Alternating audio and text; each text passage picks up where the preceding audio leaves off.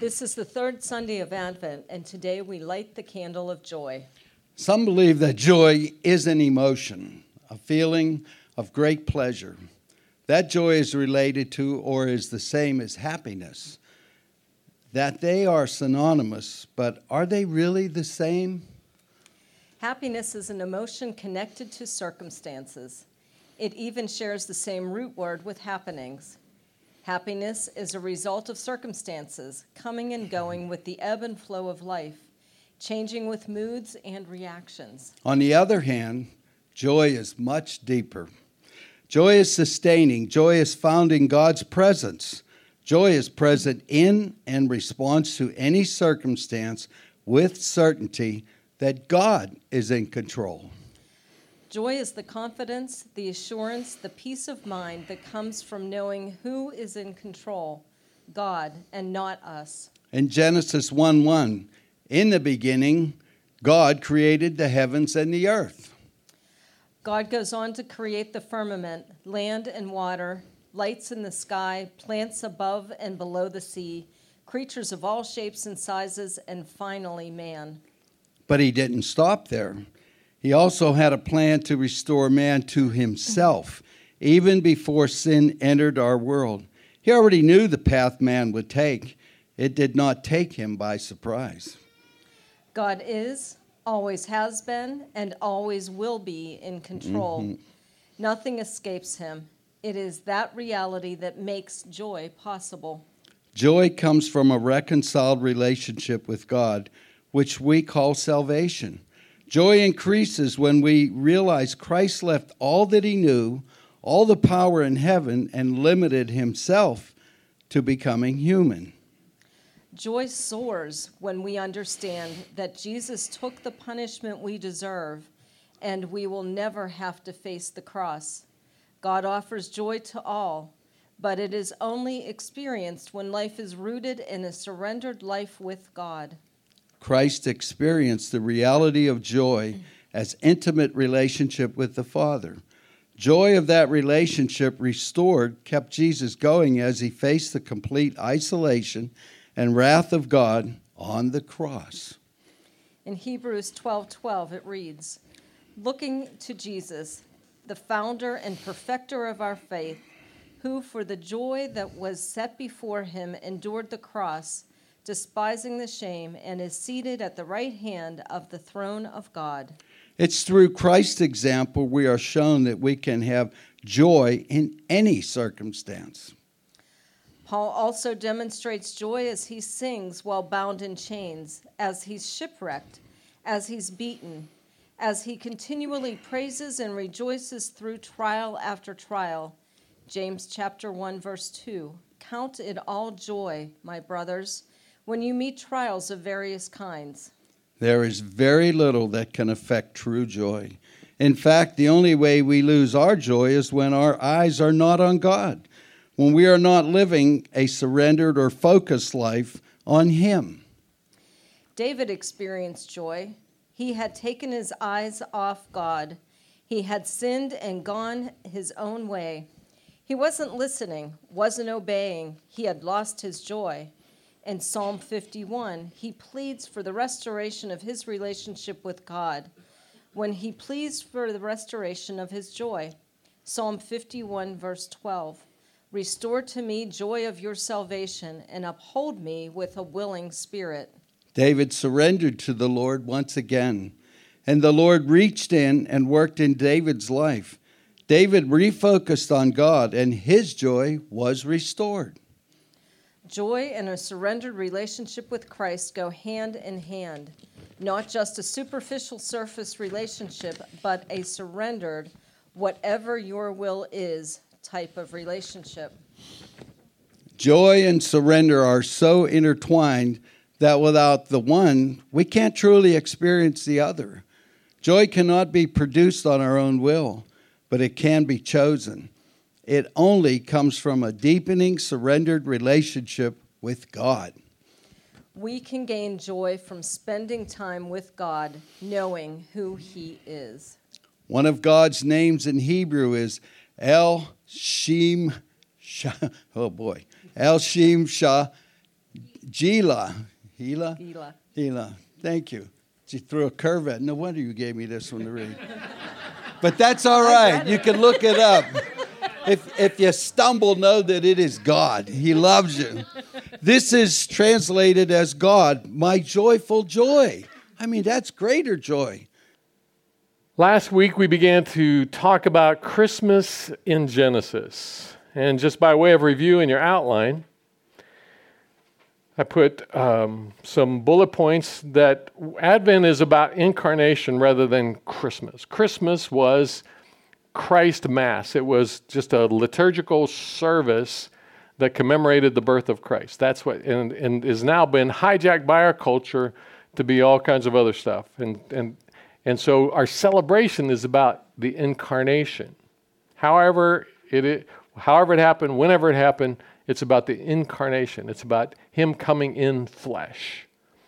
God's original plan, we said, was for us to be co-laborers with him. And so we looked back in Genesis and we saw God's plan was for us to work alongside of him. It wasn't just to sit across the table and drink coffee with God. It was for us to cooperate with him on his purpose for this creation that he had made. We also saw that God's original purpose has not changed. It wasn't thwarted by Adam and Eve's sin. It was turned upside down, but God is still working on that, and he will deliver. Incarnation, we saw, was the beginning of restoration of that original plan, and it was an invasion in the cosmic war. So as we go forward today with this idea, and it's really about Christ in Genesis, it's really about Jesus in Genesis more than Christmas.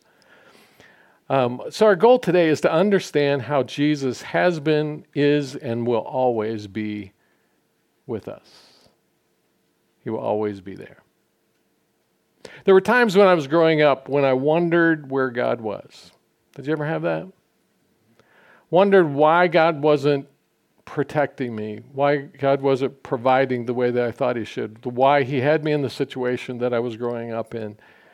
Why, where are you, God, and why, what in the world is happening? And then in 1984, I was ordained as a pastor. In the Church of God, we have the system where you're not ordained automatically when you graduate from Bible college or seminary, but rather you go into ministry, they license you, and then they take you through this mentoring process to make sure that God's call is really on you. And the ordination process then is a recognition by other pastors and by people in the church that, yes, God's hand is upon that person. And so after I was in the ministry for a couple of years, in 1984, we had a service of ordination. I was officially credentialed in the Church of God. My mom and my dad came over. I was pastoring in Beaver at the time, Beaver, Pennsylvania.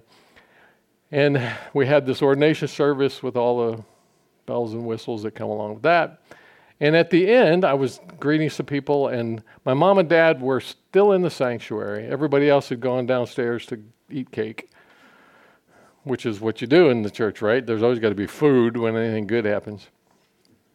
And my mom came up to me, and she had tears in her eyes. She said, I never wanted to tell you this because I didn't want to influence you. I didn't want you to feel any pressure. But on the day that I went into the delivery room, after carrying you for 9 months, I gave you to God. I prayed and said, God, I want you to have this child, and I want you to do with him whatever you want to do with him. And reflecting upon that, I realized that it wasn't my mom's idea. It was the Holy Spirit's nudging to pray that over me, because I don't know that she prayed that over my siblings. It was the Holy Spirit nudging her because God had a plan for me. Since that time, God has taken me on a journey of reflecting on all the times when he was there. And a lot of times it was moments when I didn't think he was, but he brought to mind, I protected you here. I watched over you there. Remember, I reminded you there. I brought this person into your life. And so often when I felt like God wasn't there, He's shown me, oh yes, I've always been there. Now I say that not for you, as Randy said, to think it's all about me. Thanks, Randy. Because God is there for you too. For every single person, God is always there. Jesus is always there.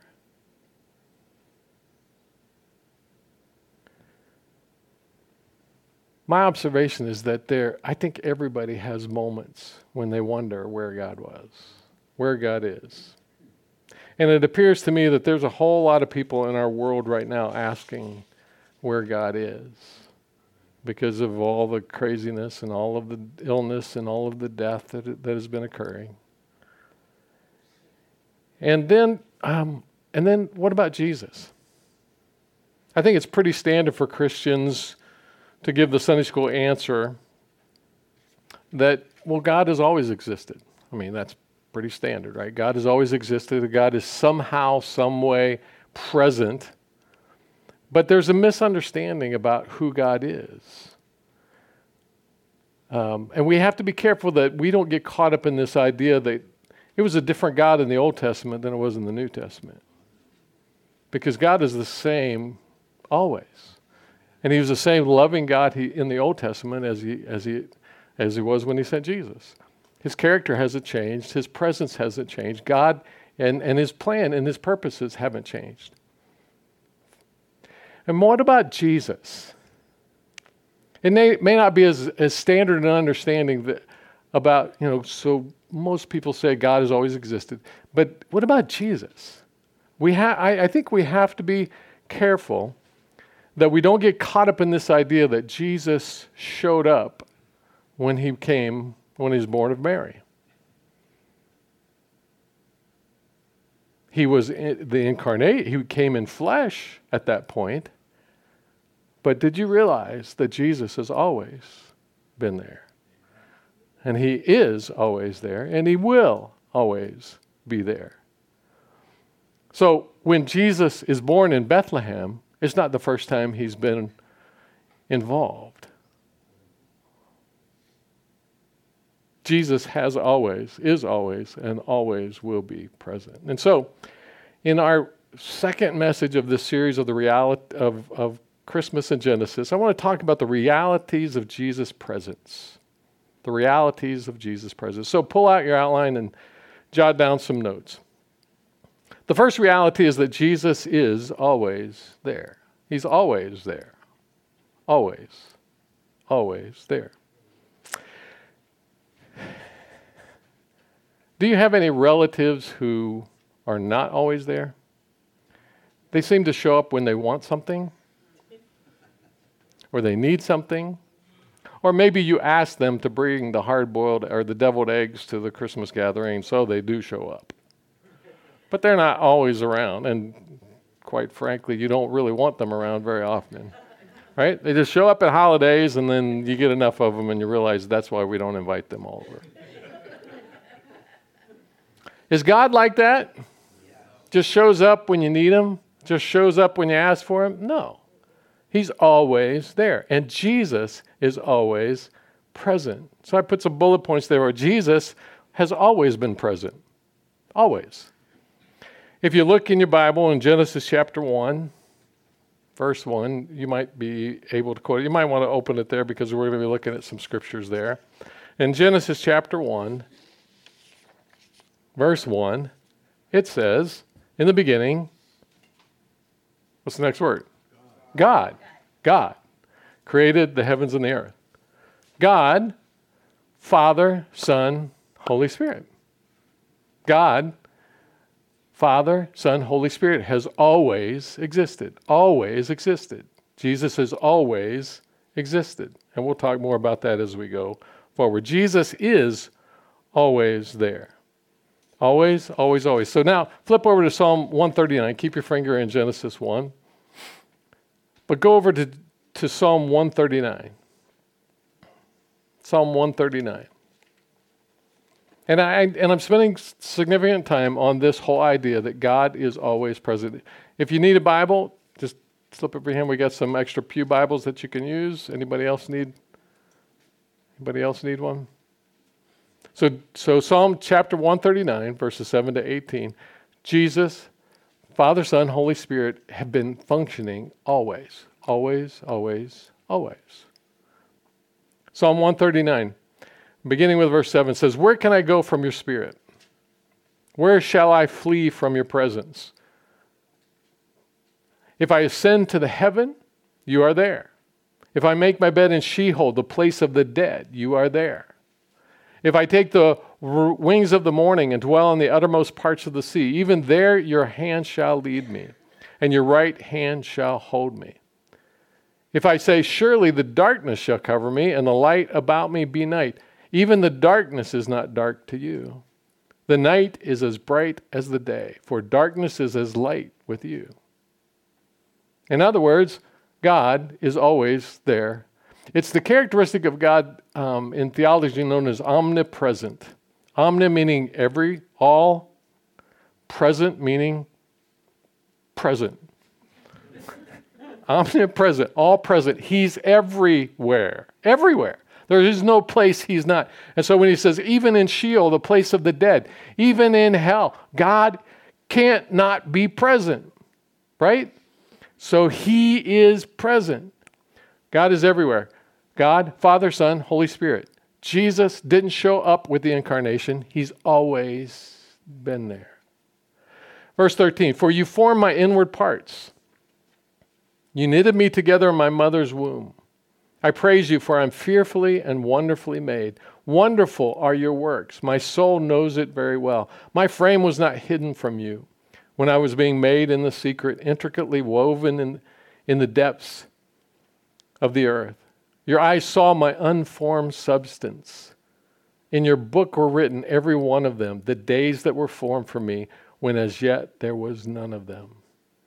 God is in charge. God is in control. God is the one who gives the ability for a man and a woman to make a child, which is why abortion is wrong. Because God has formed that child from the moment of conception. God has been there all along. How precious to me are your thoughts. I'm sorry, verse 16. Your eyes saw my unformed substance. Your book were written, every one of them, the days that were formed for me, when as yet there was none of them. God knows the days for me and we talked about that in the learning community. How precious to me are your thoughts, O God. How vast is the sum of them. If I would count them, they are more than the sand. I awake and I am still with you. Jesus is always there. He has always been there, and he is always with us. There's no place we can go away from him. There's no place we can escape God. And he will always be there. He will always be there. Revelation 22, the last two verses. I'll just read them for you. He who testifies of these things says, surely I am coming soon. Jesus says, I'm coming soon. Amen. Come, Lord Jesus. The grace of the Lord Jesus be with you all. From the beginning, in the beginning, God, the last two verses of the book of Revelation, I'm coming soon. Jesus has always been there. He is always there. He always will be there. Number two, the second reality is that Jesus was always there in Genesis. Jesus was always there in Genesis. So flip back to Genesis chapter 1.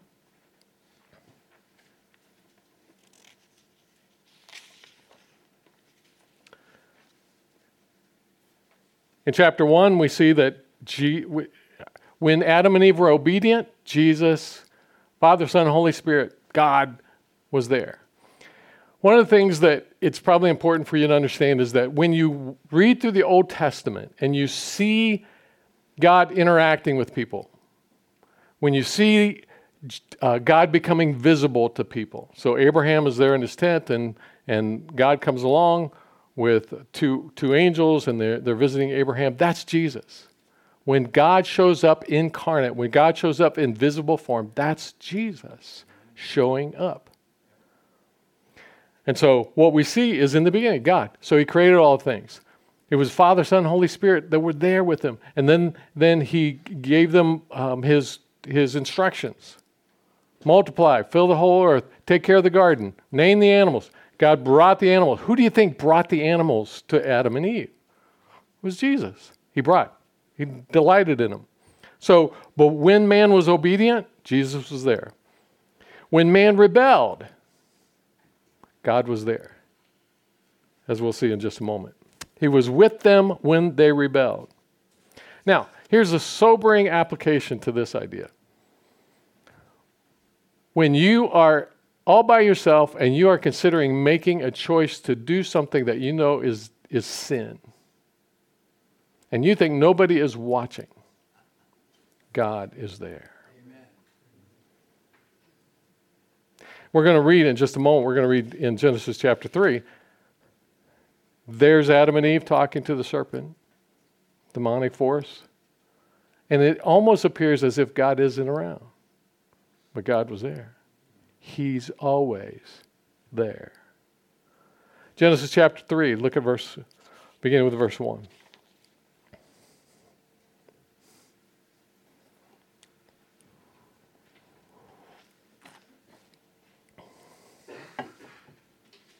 Now the serpent was more crafty than the other beasts of the field that the Lord God had made. He said to the woman, did God actually say, you shall not eat of any tree in the garden?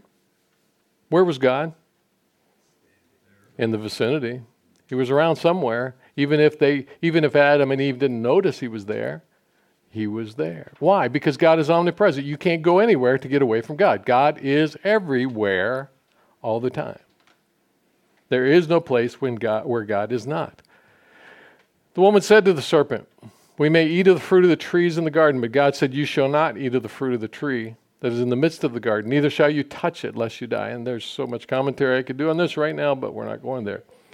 But the serpent said to the woman, you will not surely die, for God knows that when you eat of it, your eyes will be open, and you will be like God, knowing good and evil. So when the woman saw that the tree was good for food, and that it was a delight to the eyes, and that the tree was to be desired to make one wise, she took of its fruit and ate. And she also gave some to her husband who was with her, and he ate. Then the eyes of both were opened, and they knew that they were naked. And they sewed fig leaves together and made themselves loincloths. When they rebelled, God was there. He wasn't revealing himself. They had, fooled themselves to think that he wasn't around. I don't know what was going through their minds. The Bible doesn't tell us what was going through their minds. But he was there, and he was watching, and he knew. After man rebelled, and God disciplined him, Jesus was there. We'll come to more of this in the near future. But what we need to understand is that Father, Son, Holy Spirit was there when they sinned, and they're pronouncing sentence. So let's pick it up in verse 8. And they heard the sound of the Lord God walking in the garden in the cool of the day. Evidently, this was the habit. And so God would come incarnate. Jesus, in form, he would come incarnate. Father, Son, Holy Spirit were there, but Jesus was the one in flesh. No, that's not right. Not in flesh, but in visible form. He wasn't in flesh yet. That's the incarnation. But he was in visible form. He made himself visible, and they heard him. And the man and the wife hid themselves from the presence of the Lord. They thought they could hide from God. You can't hide from God.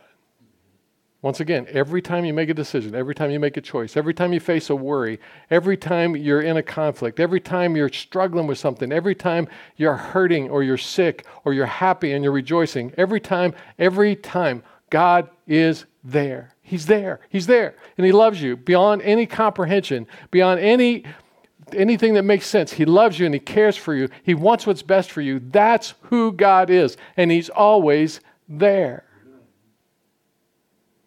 But they tried to hide themselves from the presence of the Lord. Write this down. It never works. Amen. It never works. You can't hide from, you can only fool yourself. But the Lord God called to the man and said to them, where are you? Now, does God ever ask a question he doesn't already know the answer to? It's kind of like a parent, right? You walk into the boys are in the room, and they have torn the room completely apart, and you walk in the room and go, what are you kids doing? Is it because you don't know? No, you know exactly what's going on. God asked the question to cause us to think and consider what we're doing. And so he asks, where are you? God, and I want you to notice too, God is the one that sought them out. He is the one that initiated the repentance, initiated the reconciliation. That's the way it works for everybody. Nobody, look at me. Nobody ever finds Jesus. In fact, I give you permission. If anybody ever talks to you about, getting to know God and accepting Christ as Savior, and you say, oh, I found Jesus, correct him. Just stop him right there. Go, no, you didn't find him. He found you. You just turned around and he was there, right? So that's why repentance is initiated by God. That's why we pray for lost people, because they can't understand. They even need God, except that the Holy Spirit does it. And so he says, the Lord God called out to them, where are you? And he said, I heard the sound of you in the garden, and I was afraid, because I was naked, and I hid myself. And he said, who told you that you were naked? Have you eaten of the tree of which I command you not to eat? God already knew, but he asked the question to get Adam the opportunity to confess. Didn't do a very good job of it. The man said, the woman whom you gave me, so he blames God, the woman whom you gave me to be with me, she gave me the fruit of the tree, and I ate. Then the Lord said to the woman, what is this that you have done? The woman said, the serpent deceived me, and I ate. The Lord said to the serpent, because you have done this, cursed are you above all livestock, above all beasts of the field. On your belly you shall go, and dust you shall eat all the days of your life. And in 2022, we're going to be, in several ways, digging into all of that happened here. And then our memory verse, I will put enmity. Enmity is severe, deep, strong hatred, animosity toward one another. I will put this conflict, I will put this hatred, I will put this enmity is enemies. You will become enemies between you and the woman, and between your offspring and her offspring. And then even here. And so this is the reason why we chose this verse, because it is the promise of the incarnation. He shall bruise your head, and you shall bruise his heel. Talking about Jesus. Now, was Jesus there? Yeah, Jesus was there. Jesus is a part of pronouncing the punishment and the promise, and he knows what it's going to cost him. When God created everything, did he know Adam and Eve would sin? Yeah, he did. Because God is not only omnipresent, he's omniscient. He knows everything. Everything. And so he here pronounces the punishment. There's going to be enmity between the demonic forces of evil and God. And God's going to ultimately win. The offspring of the woman will ultimately destroy the devil's work. To the woman he said, I will surely multiply your pain in childbearing. Ladies, it's all Eve's fault. In pain you shall bring forth children. Your desire shall be contrary to your husband, but he shall rule over you. And to Adam he said, because you have listened to the voice of your wife and have eaten of the tree of which I commanded, you shall not eat it. Cursed is the ground because of you. In pain you shall eat of it all the days of your life. Thorns and thistles it shall bring forth for you, and you shall eat the plants of the field. By the sweat of your face you shall eat bread till you return to the ground, for out of it you were taken, for you are dust, and to dust you shall return. So God's original plan is not thwarted. God's original plan, multiply, increase, multiply, fill the earth. They're still going to do that, but there's going to be pain. To take care of the earth, you're still going to do that, but it's going to be hard. By the sweat of your brow, thorns and thistles and all that. Now, God could have disowned them. He could have destroyed them, and if it was perfect justice, he would have. He would have just destroyed them right there. Start over with somebody else, but he didn't. He chose to maintain his plan through this creation. And so that's what our memory verse. Jesus would come incarnate in the flesh, and he would live, he would die, he would be resurrected, and he would destroy the work of the devil. I looked it up in one of the commentaries. It says if you crush the head of a venomous being, it destroys them. If you strike the head, it kills them. And so it's going, and so the description is the devil is going to do horrible things to the offspring of the woman, Jesus. He's going to go to the cross. But the cross will destroy the devil. Jesus was there knowing that it all would happen. And he is here for you. Amen. No matter how bad you've messed up your life, no matter how many times you've sinned, he's there for us. And he's the one initiating it. So when you feel sorrow, that's because he wants you to come back. But when you get this thing in your head, I'm too bad for God to save, I've done too many things, I'm a horrible person, that's the enemy trying to keep you away. And then after the man rebelled, Jesus was there to provide. Look at verse 20. The man called his wife's name Eve, because she was the mother of all living, and the Lord God made for Adam and for his wife garments of skins and clothed them. And so even after their rebellion, God is the one that provides. God is there. He's providing. He's protecting. And then I put another bullet point there. Throughout time, Jesus was still there. Jesus has always been there. So if we go farther into Genesis, we find that Adam and Eve had Cain and Abel, and that brother relationship was antagonistic, and God came to Cain. Remember that? Came to Cain, says, "What are you doing? This, disaster is on your doorstep. Don't do it. Turn away from this sin." That was God taking the initiative. Who was that? It was Jesus, trying to reach into his life and pull him back. Throughout the Old Testament, we see that God shows up in visible form over and over and over and over and over to Abraham multiple times. Then we go in the book of Exodus to Moses, and then to Joshua. And then all through the Old Testament, Jesus is showing up, showing up, showing up. Jesus has always been there. And so when we're talking about Christmas in Genesis, we're talking about Christmas throughout the whole Old Testament. Jesus wasn't created when he was born. He's always been there. But he took on flesh throughout the Old Testament. Jesus has never not been present in history. Nothing has ever happened in all of time where God wasn't present. So what is the problem? Because it so often doesn't look like it.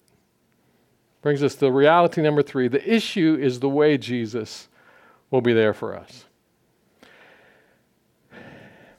How Jesus is present and what he does in our lives is at least in part contingent upon us rather than him. There are 2 ways that Jesus is in our lives. 2 ways. One of 2 ways. He's either in the vicinity or he's in charge. But he's there. It's just a matter of what we allow him to do.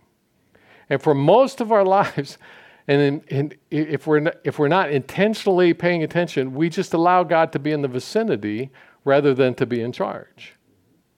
As long as Adam and Eve served God, was cooperated with him, they were co-laborers in the garden, it was a perfect relationship, God was in charge. He was in charge because they were cooperating, they were being obedient, they were doing what they were supposed to do, and as a result, God could be in charge because he's the one that should be in charge. He's the only one that can fill the throne in the proper way. But when we choose to be in charge, when we don't allow him to be in charge, we take the throne and we mess it up. And when we force God to take the sidelines. When they rebelled, God was no longer in charge of what was going to happen because they had made choices that sent the trajectory of life in a certain way. Here's the question. It's a question of authority. And it's interesting because I did a message on this. I think it was at the end of the Job series in 2020, summer of 2020 and God revealed it to me. And then over the last couple of weeks, he's reminded me of this. And then yesterday in the men's study, the speaker said the same thing. And it's this question of authority. When God created mankind, put them in the Garden of Eden, he gave them authority, personal authority over their lives to make the choices to obey or not to obey. Right? Am I right? You following me so far? And so for whatever period of time, they obeyed and they made the choice, and they were making the choice. They were making the choice. And then they made the choice to rebel. And in that moment, then they began to experience the consequences of that. When they're walking in obedience, God was in charge. And so here's the principle. I don't think I put it in your outline. Here's the principle. God will not usurp the authority he has given to us. He will not make you make a choice. Oh, he can make it really uncomfortable. He can accomplish something around you. He can circumvent you. But he will not force you to choose him, to accept him as Savior. He will not force you to obey him because he has given us authority in our lives. He has given, otherwise we would be robots. And so we have the choice to choose him or not to choose him. When we go our own way, we are choosing to say, God, I don't want you to be in control of my life. But when we surrender, listen, obey, so God won't usurp the authority, but he will receive the authority that we have when we surrender. And so we are on the throne of our lives until we say, God, I want you to be on the throne of our lives. Am I making sense? Is this okay? So we always have the choice to go our own way or to surrender, listen, and obey.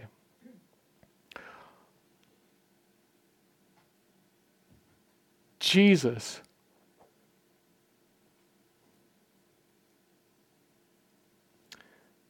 Lord, I just pray that you would just guide my thoughts, guide my words right here. That you would help us to really understand what we need to understand. Jesus died to give us abundant life. We can have that abundant life when we choose to surrender, listen, and obey. But he will not force it. He will not go against the authority of choice that we have.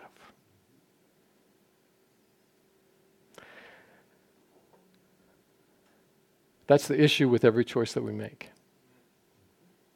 Every choice. Am I going to follow him, or am I going to do it my way? And so on my knees this morning, I was praying about this, and I sensed God say, we need to make this practical. We need to make this practical. So I want you to close your eyes for just a moment. And I want you to ask him to show you some key ways that he has shown up in your life in the last year. Some important moments when he revealed himself to you, or when he protected you, when he provided for you, when he directed you or gave you assurance. Just ask him to point those out and right now to bring them to mind.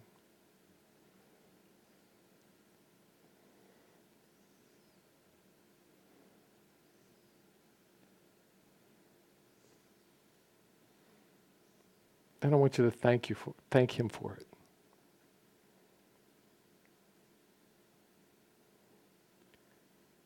Because it's because he loved you. Because he loves you and he wants to be a part of your life. He wants to be in charge. And when he's in charge, he does those things. Oh, he may protect you sometimes when you're not even allowing him to be in charge. That's grace.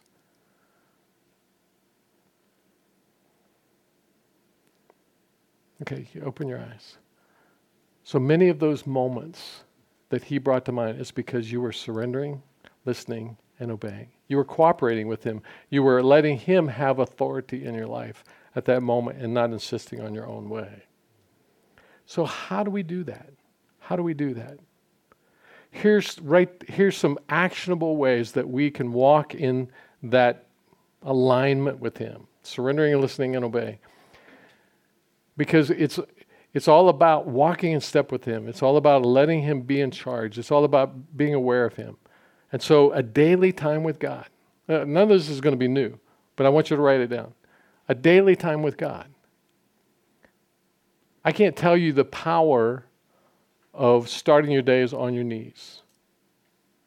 There's something about getting on your knees and saying, God, I give myself to you this day. I surrender, and I ask that you would take charge. I want you to have the God place today. What you're doing in that point is you're surrendering your authority and saying, God, I want you to be in charge. I want you to be the authority of my life. And so having a daily time with God, and that's why we do all these things and provide all these things, is having a daily time with God. A devotional book that you get perspective from somebody else, and we try hard to get a devotional book that's not fluff. And Dallas Willard's not fluff. And so using that every day. And then a journal. We provide Bible readings every day, and we're going to try to take the same path that we did last year, is giving you a Bible, a short enough passage where you read it through the first time, and then you read it through a second time saying, God, what is it you want to say to me today? And then we provide journal pages. I don't use the journal pages in here. I have a leather-bound journal that I use, just a place to write down. So when you read the scripture, you read the devotion book, you sense what God is saying, a lesson that he has, some way he wants you to align with your word for the year. You write it down so that you can capture it. Because here's what will happen. If you don't write down what God is saying to you, the devil will come and take it. Amen. Remember Jesus' parable about, the word comes and the devil tries to take it away. But by putting it in a journal, you can look back and say, oh yeah, God was saying that to me. So have a daily appointment with God. And knees and nudges is another one. Knees and nudges. Start your day on your knees. It doesn't have to be a long time, but this is the physical position of humility and surrender, and then asking God to just be in alignment and pay attention to the nudges. Might be a thought, might be a circumstance. Just pay attention to the nudges and follow the nudges as you go throughout your day. The word for the year is another one.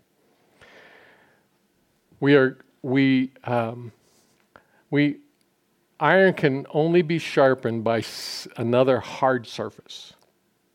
And so part of giving God the authority of our lives is making sure we're with other people, whether it be a men's or women's Bible study.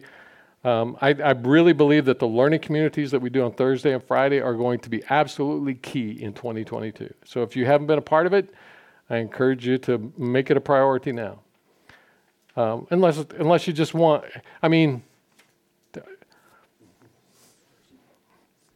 unless you just want to fumble, I don't know how else to say it, is you have to do the hard things if you're going to grow and really experience all that God has for you. Amen. It's really as simple as that. And I don't need to add more stuff to my schedule. The learning communities are purely because I believe that's what God wants us to do, and because I want you to become all that God wants you to be and experience all the life that God has. And I want us to be, as a church family, be all that we can. Prayer gatherings, being together, Sunday worship, all those kinds of things.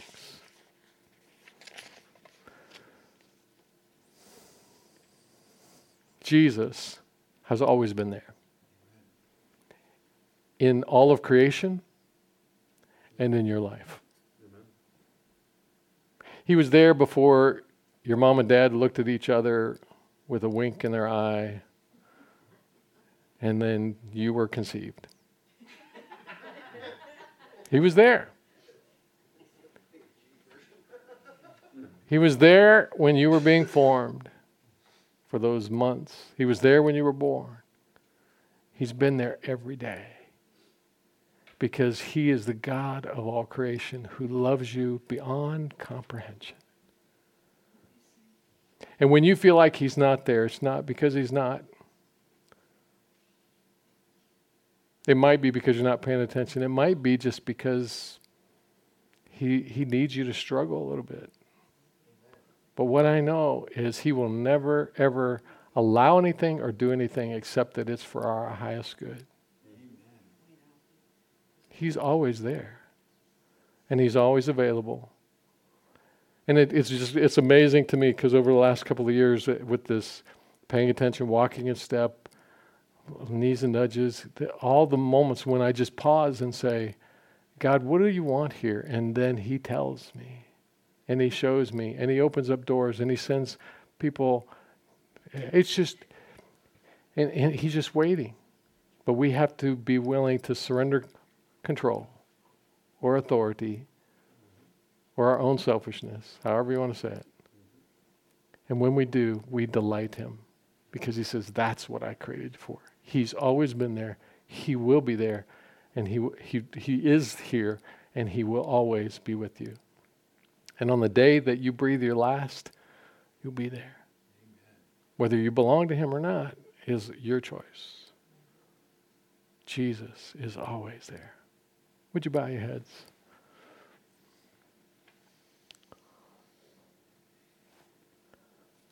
What is it that caught your attention today?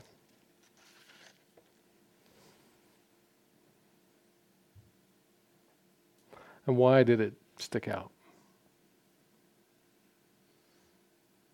There's a reason. And it comes from God who loves you.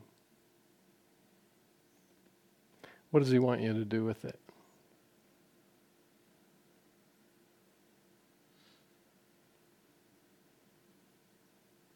It's his invitation from love to let him be in control. Let him guide you. Let him protect you. Let him use you.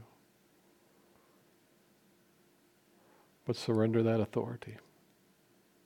He won't force it. I mean, he'll make you uncomfortable. But he invites you.